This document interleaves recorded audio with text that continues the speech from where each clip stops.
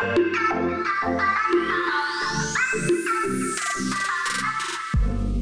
it's Chris, the Supply Chain Doctor and host of Supply Chain is Boring, bringing insight into the history of supply chain management and exposing you to some of the industry's thought leaders and driving forces. In part one of this two-part series, we sat down with warehouse technology industry veteran Bruce Welty to learn about his career and success tips for starting a business. It all sounds pretty boring, so let's see if Bruce can prove me wrong. Bruce, I learned about you through my network. A few of my colleagues from the Boston area worked for Kiva, and they told me about you. And then in an exchange on LinkedIn, you mentioned, and I'm going to quote you on this, that sure, supply chain is boring, except for the fact that 5 of the top 10 richest people in the world made their money in it. And we'll come back to that later. And also, you're probably the most interviewed or documented person I've had on this show. I'm going to say you're the Steve Jobs of warehouse robotics, from what I can tell. I look forward to learning more about Bruce the person and your perspective on the future of supply chain management in these interviews. Thanks, Chris. Thanks for the opportunity. Bruce, let's start with your early days. You know, where did you grow up, and were there any significant life experiences that kind of shaped your worldview? Well, I grew up in the Midwest in Minneapolis. My family was, sort of middle class, upper middle class.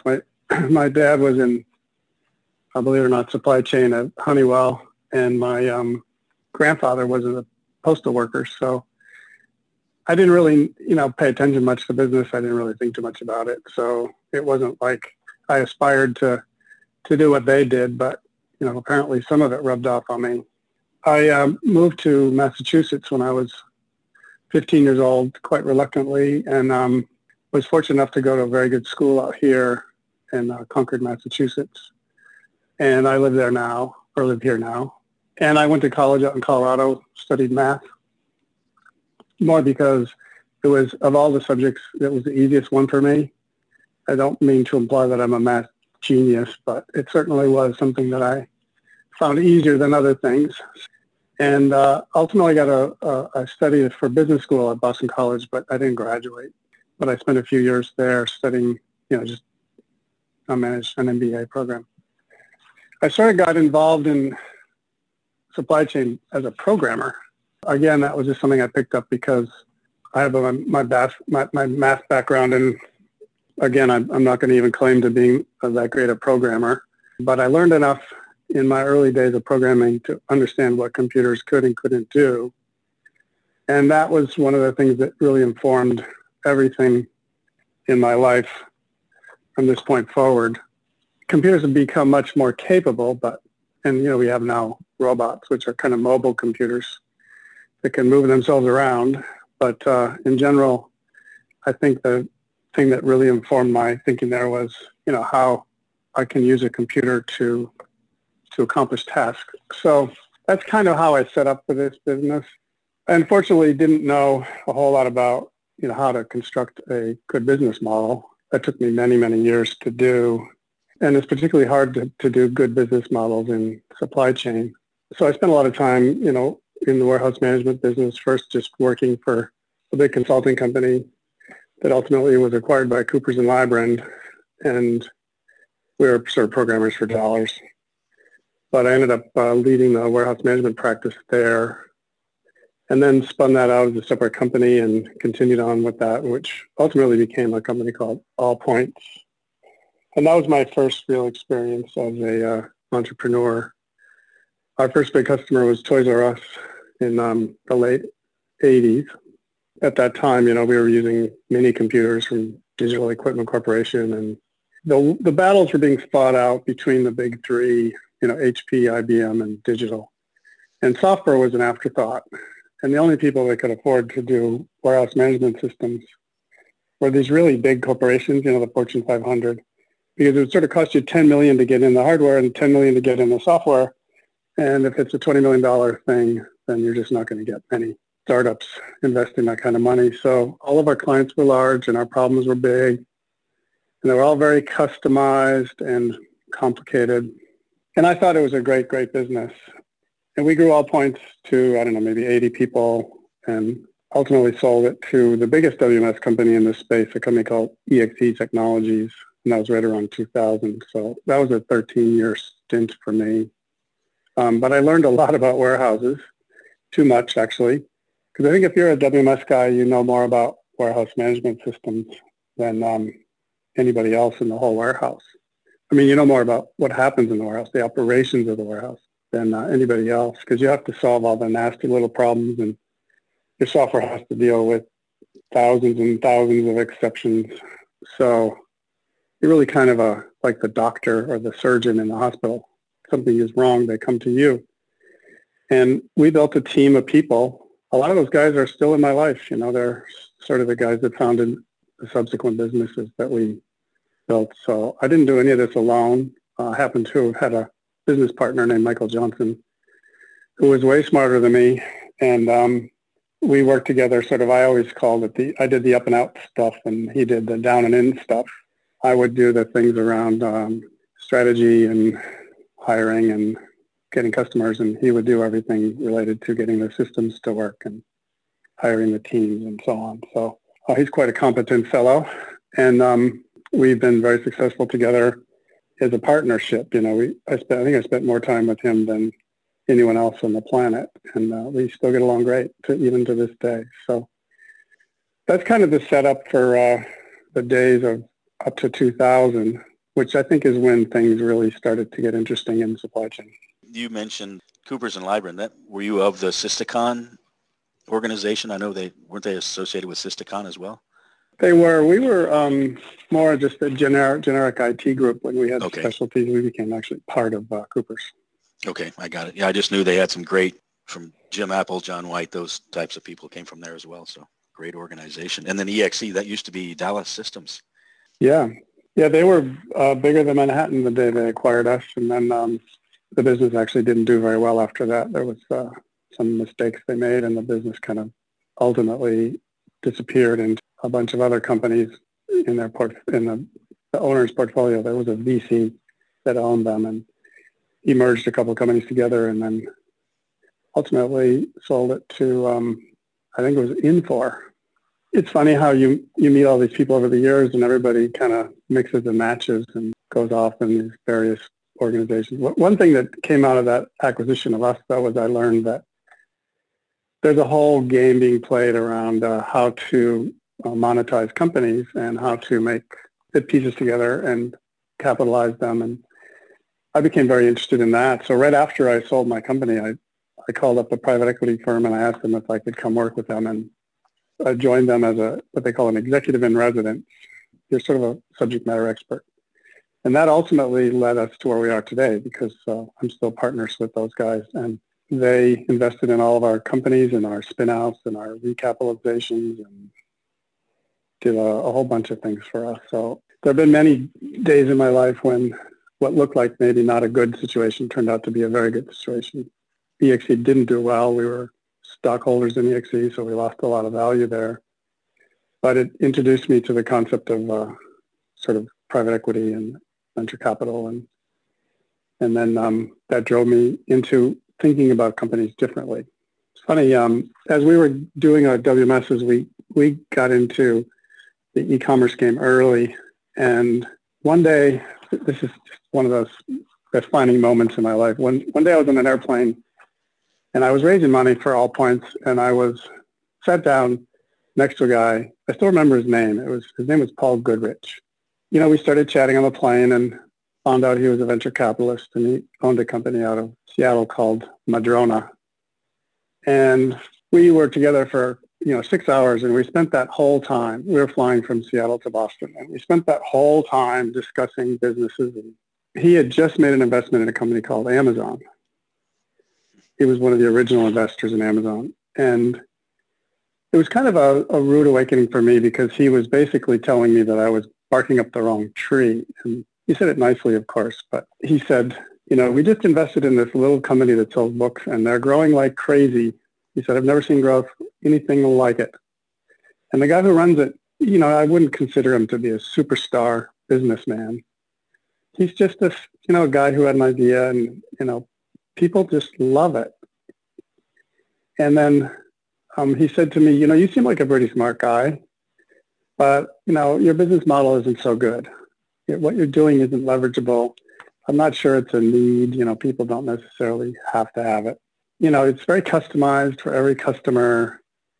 It's not a particularly big market. And he kept listing all these things to me about what was wrong with my business. And I kind of got off the plane thinking to myself, well, I'll have to pay attention to this and think a little harder.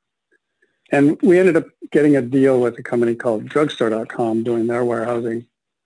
And Drugstore was part of, the Seattle investment cohort, which included, the guy that founded Starbucks. And I think Melinda Gates was on the board. And a lot of the people were sort of from that same world and the Seattle world. And I remember calling up Paul. He wasn't going to invest in my company, but I made a connection there that I kept up for many, many years. And I could just call this guy and ask him questions.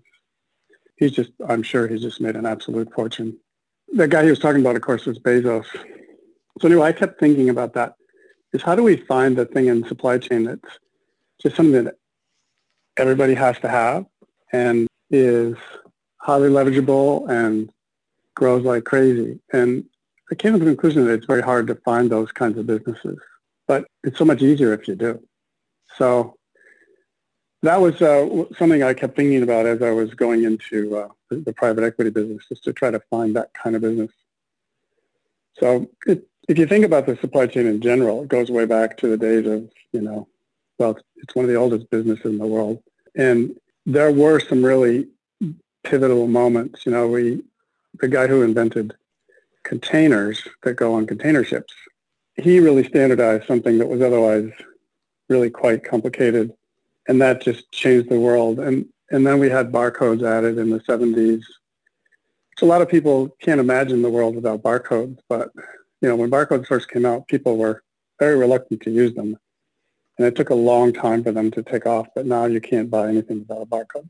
So there have been instances of things that really totally changed the world. When we got back in the business after I sold Allpoints, Mike and I were sort of religious about trying to find that thing that, was like the barcode or like the container.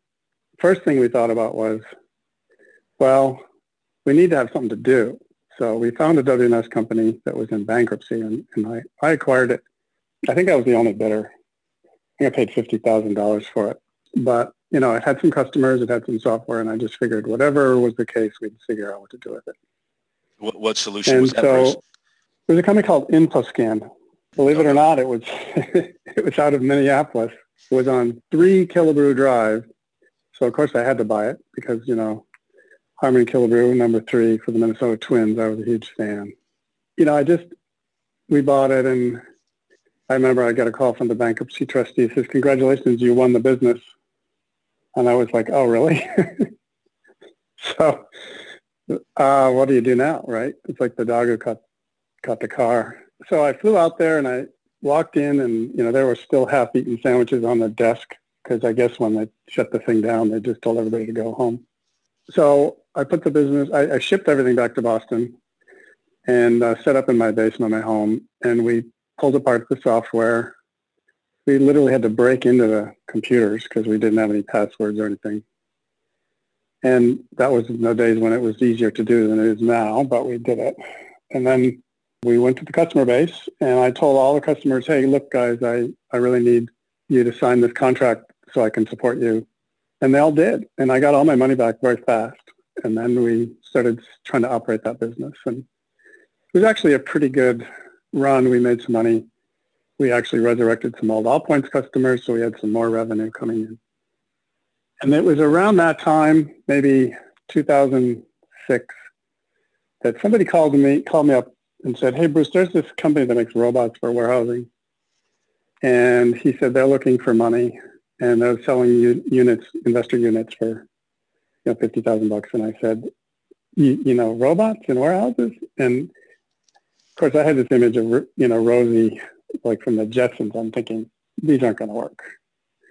So I said, no, I'm not interested. And about 2 years later, I got another phone call from somebody who said, there's these robots in this warehouses. You should really look at them. And it was the same company. So I said, okay, well, I have some amount of confidence in these people. So if they're telling me I should do it, I should go do it. So I went to visit Kiva and met with the CEO, and I just asked if I could see it live somewhere, and they said, nope, can't see any customer sites. And I was sort of upset about that and shocked about that, because I thought, well, of course I'm going to buy something if I can't see it in action. I'm not going to recommend it to somebody if I can't see it in action. And at this time, Mike and I were just sort of thinking, okay, we've got a new WMS company, but what's the holy grail here? What's the thing we really, really want to do? So I called a bunch of people I knew, and finally, and this is, I don't even think Kiva knows this story, but I'll tell it to you. They'll find out if they listen to this podcast. But I found a guy who knew a customer, the only customer at Kiva, which was Staples at the time, and they were down in Pennsylvania, southern Pennsylvania, and he could get me in for a tour. So I went down with him, and he was doing some other work for Staples, so he had a connection there, and they let me in, and I wandered around and took some notes, and I was just blown away by the way the Kiva system worked. And I came back to Michael, and I said, Michael, I have an idea, but I did this a lot. I'd say, I got to sit down and don't think I'm crazy, okay? But here's what I think we should do. I think we should take our WMS. We should stop supporting our other customers. We just give them the source code, and they can do with it what they want. You and I should take the WMS, and we should buy some robots from Kiva, and we should build our own warehouse, and we should go out and become a fulfillment company. And of course, Mike didn't seem averse to the idea, but Mike's not the kind of guy that would take a strong stand on, he was more like the guy that would say, well, if you want to do it, I'm up for it. So we did it. And I went to Kiva, and I borrowed some money from my private equity buddies. Actually, I took an investment from them. And we put $500,000 into it, and we bought 10 robots. And we decided to call it Quiet Logistics. The reason we called it Quiet Logistics because one day we were standing above, the Kiva floor and on a little balcony looking down at the robots, and they were electric and they were quiet. They were just kind of ghosting around the facility. And I said, geez, it's quiet in here. We do this, we should call our company Quiet Logistics.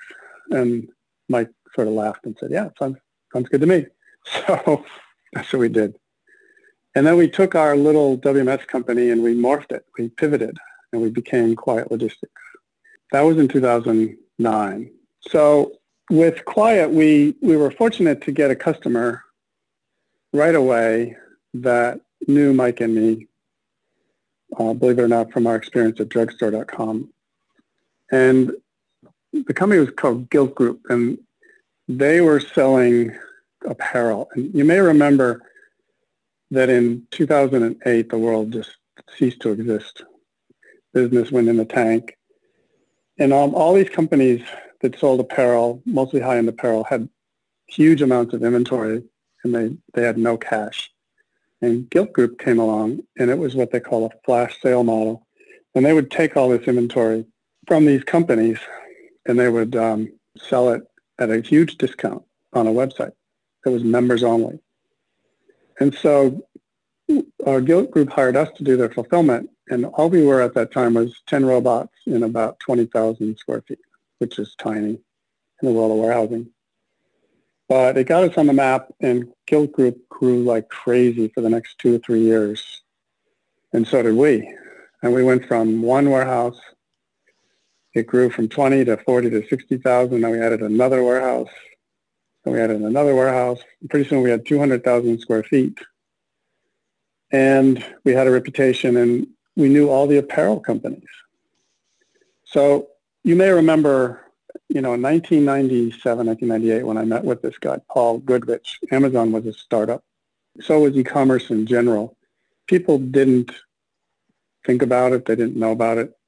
There was a mail order sector, but in general, people weren't that concerned about e-commerce. Most of the big companies like Walmart and Target just thought of it as a pain, something that their customers wanted. Nobody thought much of Amazon because it was losing so much money. I mean, nobody had ever lost more money than Amazon, even though they were growing like crazy.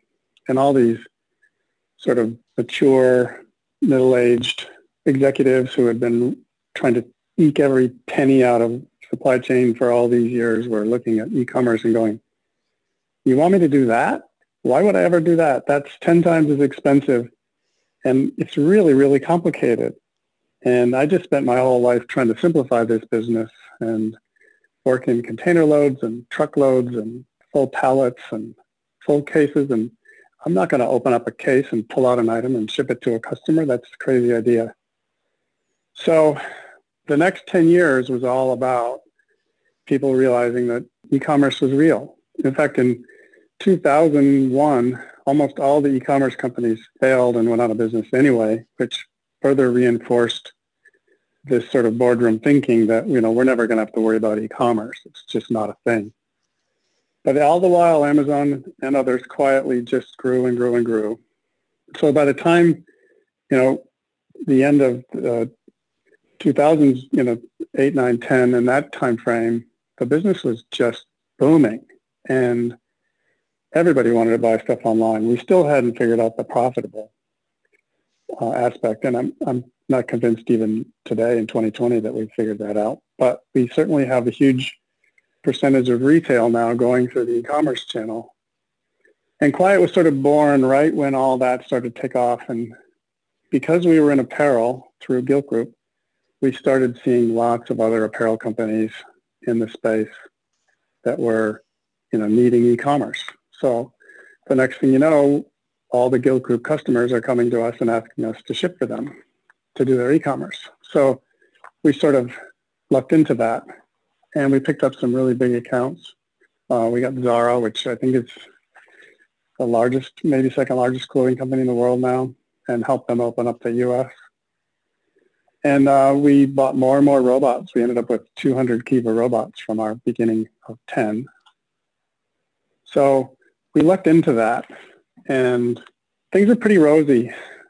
Right about that time, 2012, when the company had gone from really being a startup to being an industry player, we got some pretty bad news. One day, sort of in early 2012, we had a group of executives from Amazon come through our warehouse, and Kiva toured them around and showed them how we did things. And we were quite proud of it. We had a lot of robots, a couple hundred, and things were really, really operating smoothly by that time. And we were told by Kiva that this was Amazon's tour of our building because Amazon wanted to buy some Kiva robots. So we thought that they would become a customer of Kiva. Of course, we were feeling pretty good, like showing Amazon around. We put out the red carpet for them. But then a couple months later, I got a phone call from one of the guys over at Kiva, a guy named Jerome Dubois, and he very politely and curtly informed me that Amazon had just acquired Kiva.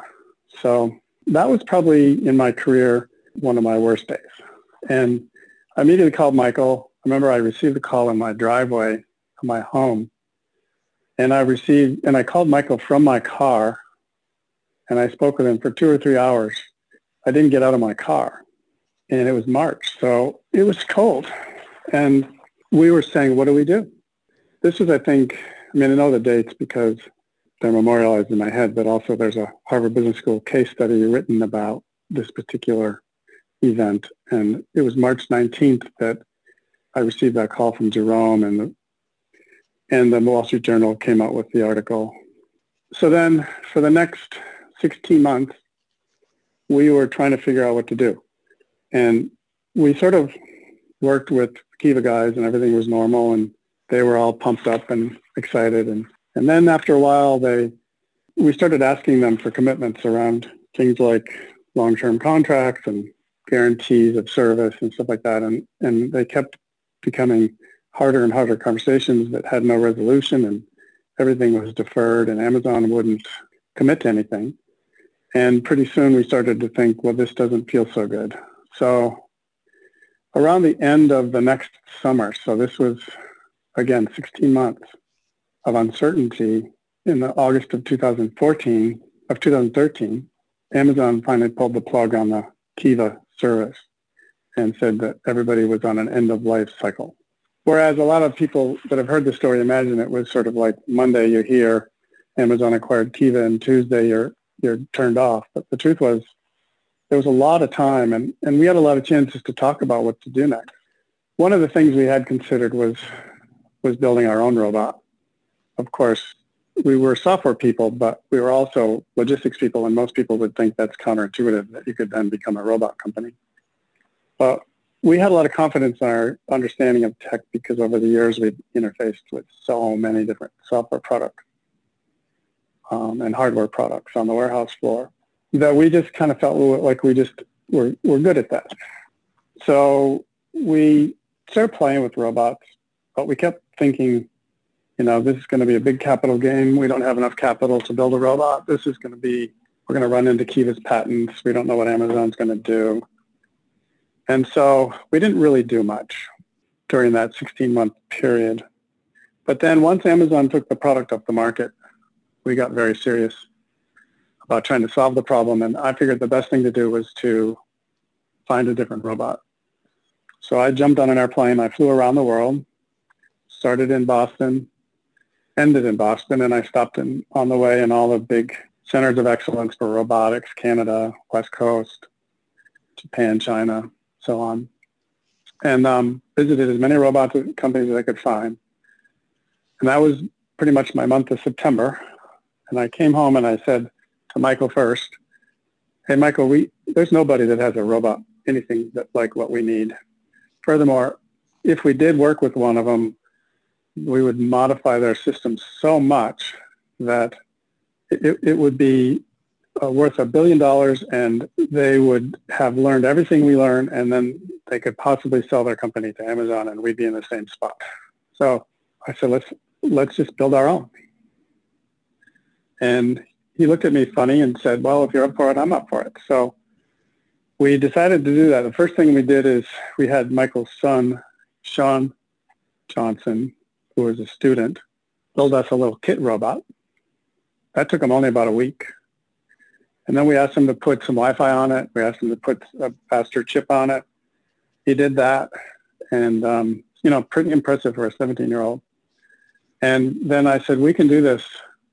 So then over the course of the next 6 to 8 months, we worked really, really hard at using as much off the shelf as we could. And we hired a bunch of roboticists, robot experts to round out our team. And we started a little skunkworks project. In about 8 months, we were making picks in a test environment.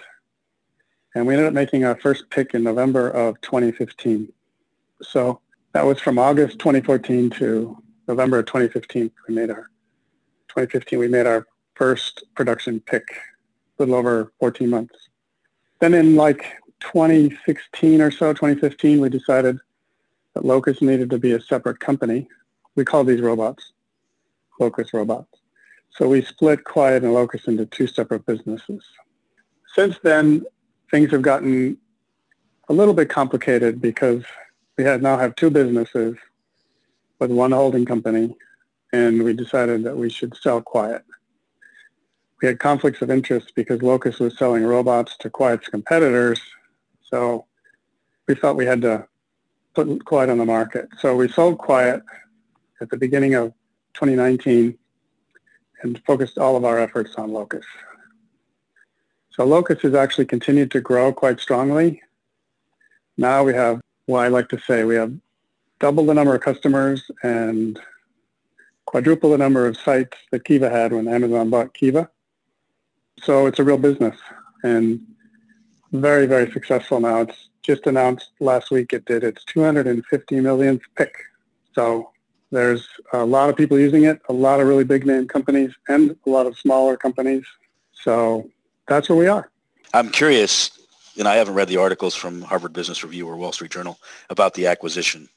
Amazon acquires Kiva, but I teach supply chain at for adult education at universities, and I tell them I think that was a strategic business decision by Amazon. Am I telling a story there, or making things up, or did they do it because they just wanted robots for productivity, or did Amazon do it to impact the business of, for example, Staples, by not saying you can't use the robots anymore? Well, I used to think that Amazon was evil, and I always attributed evil to their intent. But over the years, I came to the conclusion that Amazon's really not evil. They're just maniacal about growth and maniacal about taking care of their customers. And they really didn't do this to hurt anybody. They just did it to help themselves. And they do have this sort of tremendous ability to not think about other people. And I suppose that's one of their gifts. They're just not like a egalitarian, let's, kumbaya and share. They're just much more about, we got a problem, we need to solve it. And when they went to acquire Kiva, it was purely to solve their logistics problem, which honestly, the reason we bought Kiva was the same reason.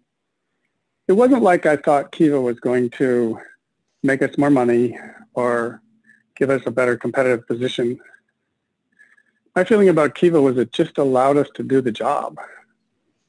I mean, it was really hard to do this. If you think about, I described the problem in the terms of, it's grocery shopping.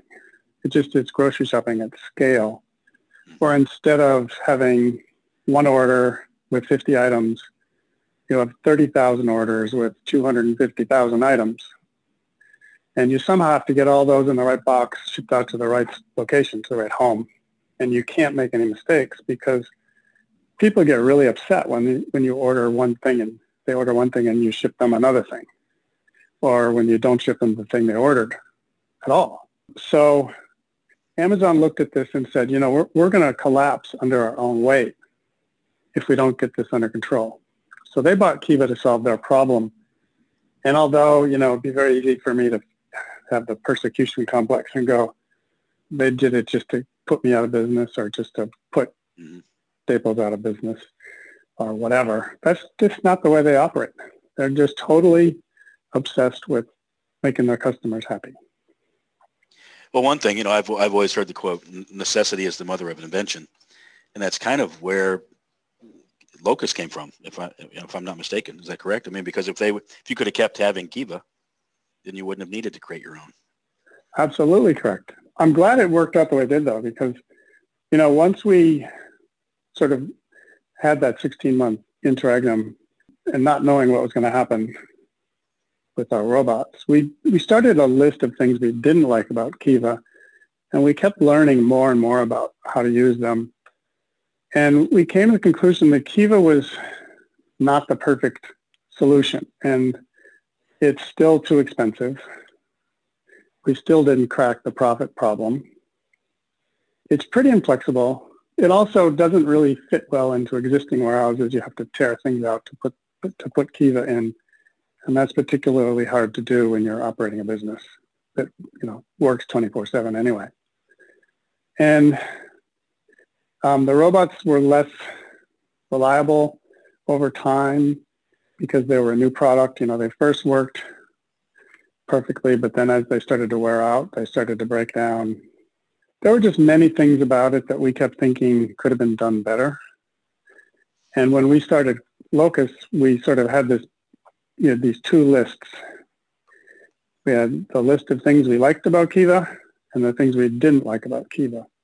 And as we thought about designing Locus, we said, what can we do to fix all the things that we don't like and keep all the things we do like?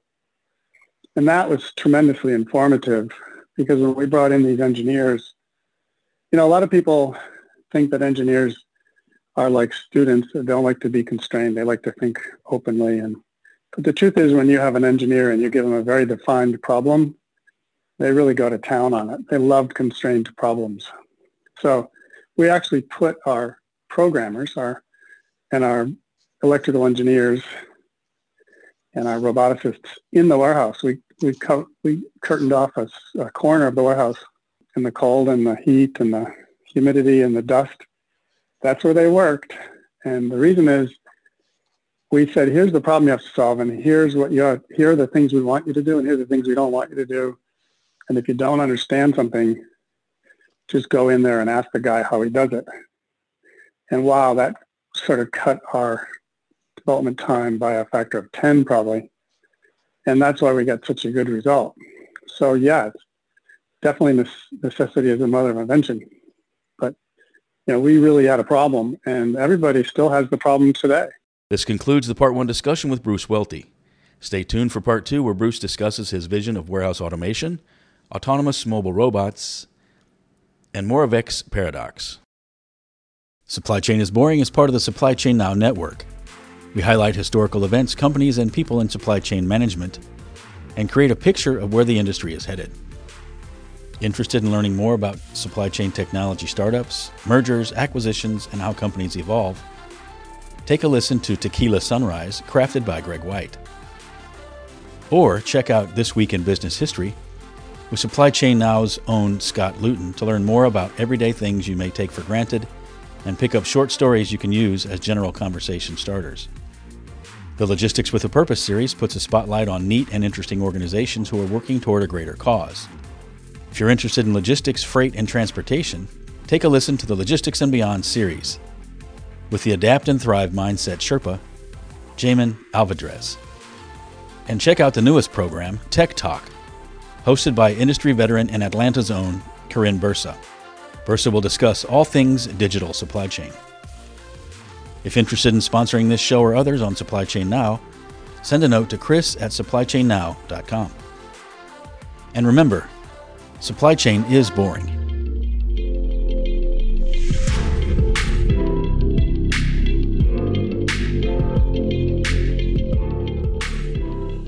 I can tell you've done this before. I've listened to at least 3 of podcasts that I've found already. So you are probably the most interviewed person that I've interviewed so far. Well, I have had a lot of interviews. I guess getting on 60 Minutes. Yeah, I saw that. And doing work with Harvard Business School have both been helpful in getting my name out there.